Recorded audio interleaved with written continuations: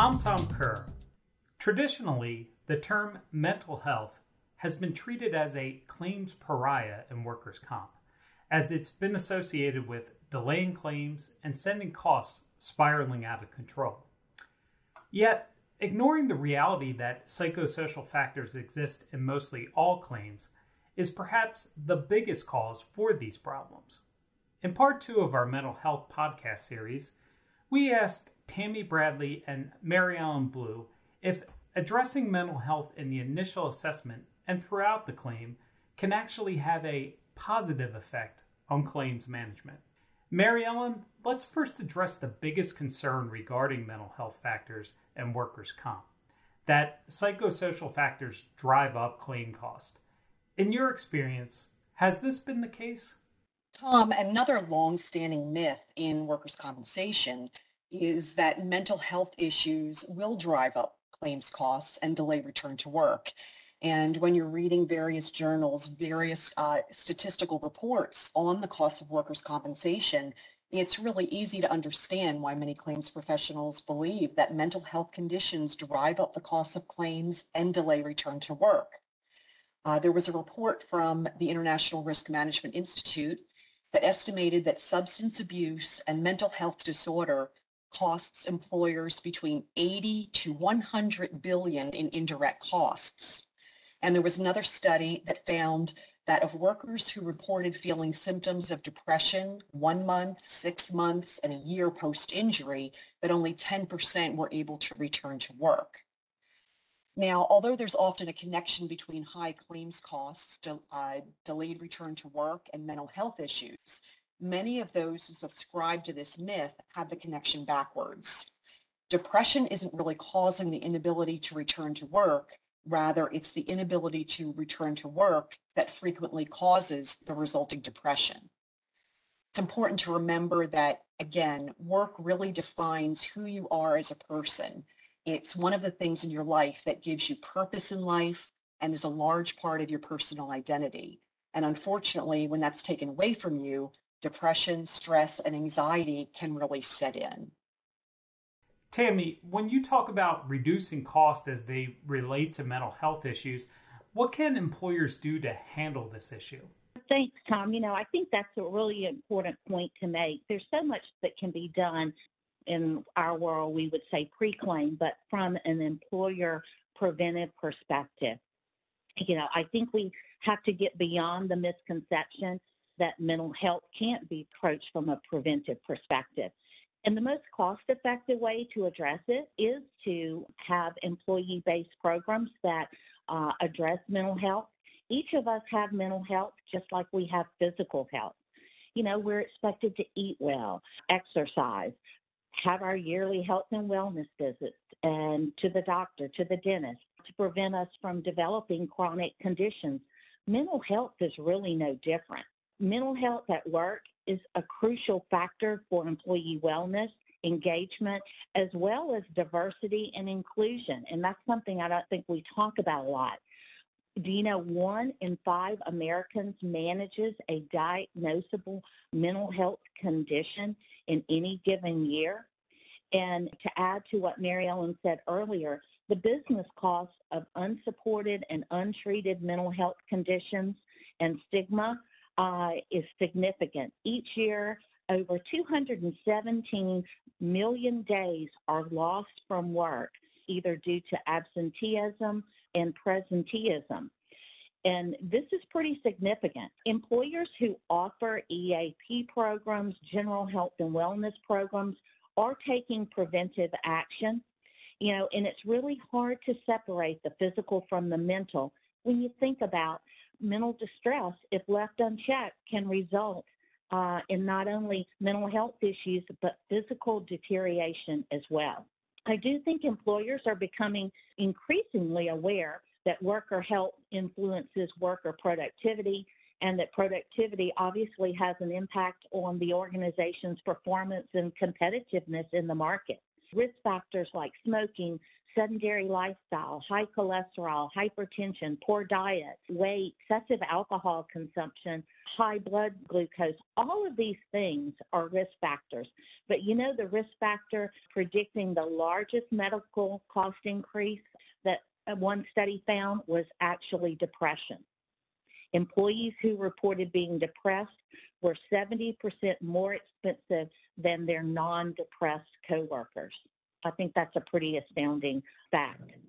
Mental health friendly workplaces really are those that value the overall health and well-being of their employees, including their mental health, and have specific practices and policies in place.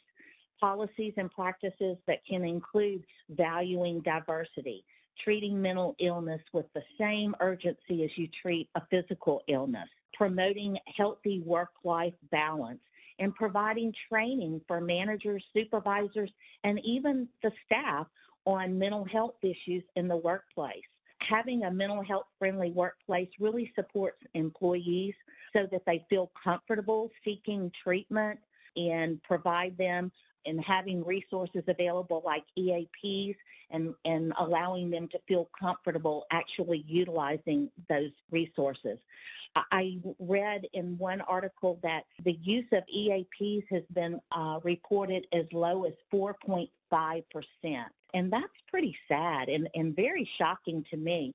But the reason why employees reported that it was so infrequently used was, you know, the fear of the stigma that would be attached to them if they did seek out and ask for help. And that's really sad. So I do think in order for change to occur, we do have to continue to expand our understanding of workplace mental health from not only the availability of resources, but the stigma that's historically been attached to it as well. And you touched on this, but I'd like to dig a little deeper into it. When mental health issues are not addressed during a claim, what can happen? Well, you know, I think it's pretty simple. A very simple claim or diagnosis can escalate into a complex one, you know, where it exceeds the usual and customary guidelines for both treatment and return to work. We talk a lot about the 80-20 rule, where 20% of the claims are driving 80% of the cost. You know, it starts out simple, a back strain, the reserves are set and everything's going along, but all of a sudden the claim's not resolving as expected, as predicted. Often this is due to these underlying psychosocial issues, and if not addressed, can escalate, resulting in longer claim durations and increased indemnity costs as well as medical payments. Let's take a look at an example. If you look at three views of the same person, a 50-year-old with a low back strain, primary diagnosis, no secondary diagnosis or comorbids. If you look at the nationally recognized guidelines, the average duration for this diagnosis would be about 23 days. It would have a risk score of around 40, and the claim typical cost would be around $7,600.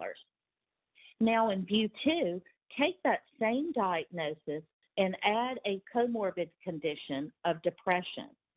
The average duration, according to the guidelines, goes from 23 days to up to 42 days with a risk score now of 65 and a claim typical cost of over $14,000. So you've already seen that simple diagnosis double in cost there. Now, third example, you take that same diagnosis and you give it a secondary diagnosis of depression, meaning it started out back strain, but they developed underlying mental health issues and they were diagnosed subsequently with depression. Now your average duration is up to 90 days and your risk score is up to 67 and your claim typical cost could be as much as $73,000. So I think this is why it's so important that we identify these issues earlier versus later in the claim so that they can be addressed while the physical healing is occurring, and we can keep these disability durations and overall claim costs down. Yeah, those really are some steep costs. So let me ask you this, Tammy. How do case managers work with injured employees to get a true sense of what's needed to recover safely and efficiently? Yeah, Tom, to achieve, I think, the best possible outcomes and really get someone back to work with minimal delay, as I said earlier, case managers must look beyond that primary diagnosis and always be using that wide lens or holistic view of that injured employee. And that includes looking at any psychosocial issues that may exist. We really have to consider the potential stress and anxiety an injured employee may have around their inability to work. They could also have concern over being able to return to their pre-injury capacity. They could have financial stressors related to reduced income. They could be concerned over not being able to pay their bills. They may not have the availability of a support system, whether it's a significant other, family member, or even a close friend. They may not feel that they have anyone to help them during their recovery. And I think then you have to look at putting those stressors that we are all experiencing today around the pandemic. On top of that, people are also feeling isolated. They have fear of exposure. They may have additional stressors around adjusting to the change that's been brought about as a result of the pandemic. They may have suffered a loss of a family member, a friend, or even a coworker. And they may even be concerned that while they're trying to treat for their injury, that they could be potentially exposed. So I think all of these things add, one little tick at a time, or, add additional stressors to a person. As case managers, we have to look for all of these signs of potential health challenges, and we probably get to know that injured employee better than anyone else that's involved. Better than the employer, even the claims handlers, because we are having frequent contact with them. We're getting to know them. Oftentimes we're getting to know their family as well. And the more we know about them, the better equipped we are to have very pointed conversations with them and discuss any of these concerns they may be having. We also use different techniques like motivational interviewing and behavioral coaching to really help us uncover these underlying barriers to recovery. It doesn't mean that every injured employee that we talk to or work with are feeling stress or anxiety to the point of needing psychological intervention. Oftentimes it may just be having the case manager offer support and an opportunity for that injured employee to really vent their concerns. Often that's all they need is someone that has time to listen and really support them in their journey to recovery. Apart from work, there are other areas of our life that have been affected in their questions that we can ask that injured employee in our ongoing conversations to really help us uncover some of those underlying issues, asking them open-ended questions. What else do you miss about working? Have you been finding yourself feeling down in the dumps about your current situation? We've been trained to pick up on certain cues from their responses, and this really helps us to identify some of those issues. I also think as case managers, we're in a great place to coach, provide general tips to the injured employee, things around avoiding alcohol and other drugs, trying to encourage them to get out and spend time with loved ones and friends, helping them to, understand that they need to maintain normal routines around eating, exercise, and sleep, helping them and encouraging them to stay active. Oftentimes we see people when they're injured, they take to the couch because they are in pain, and as a result of that, they may not be eating right. They're certainly not getting the level of exercise that they previously did prior to injury. So it's really important that we encourage them to stay active, try to do all of or as many of the activities of daily living as they did prior to their injury, so they don't lose that normal routine.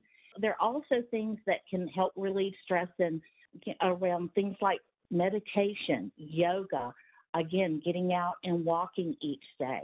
But overall, engaging that injured employee in their recovery and return to work really is key to successful resolution. And I do believe that through coaching and education, we can equip them with the tools and the support they need to really feel empowered, make informed decisions, and get themselves on the road to recovery.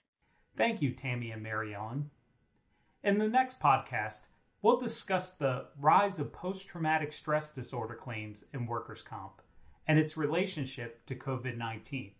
Until then, please check out the ebook, Strategies for Combating Mental Health Challenges in Injured Employees.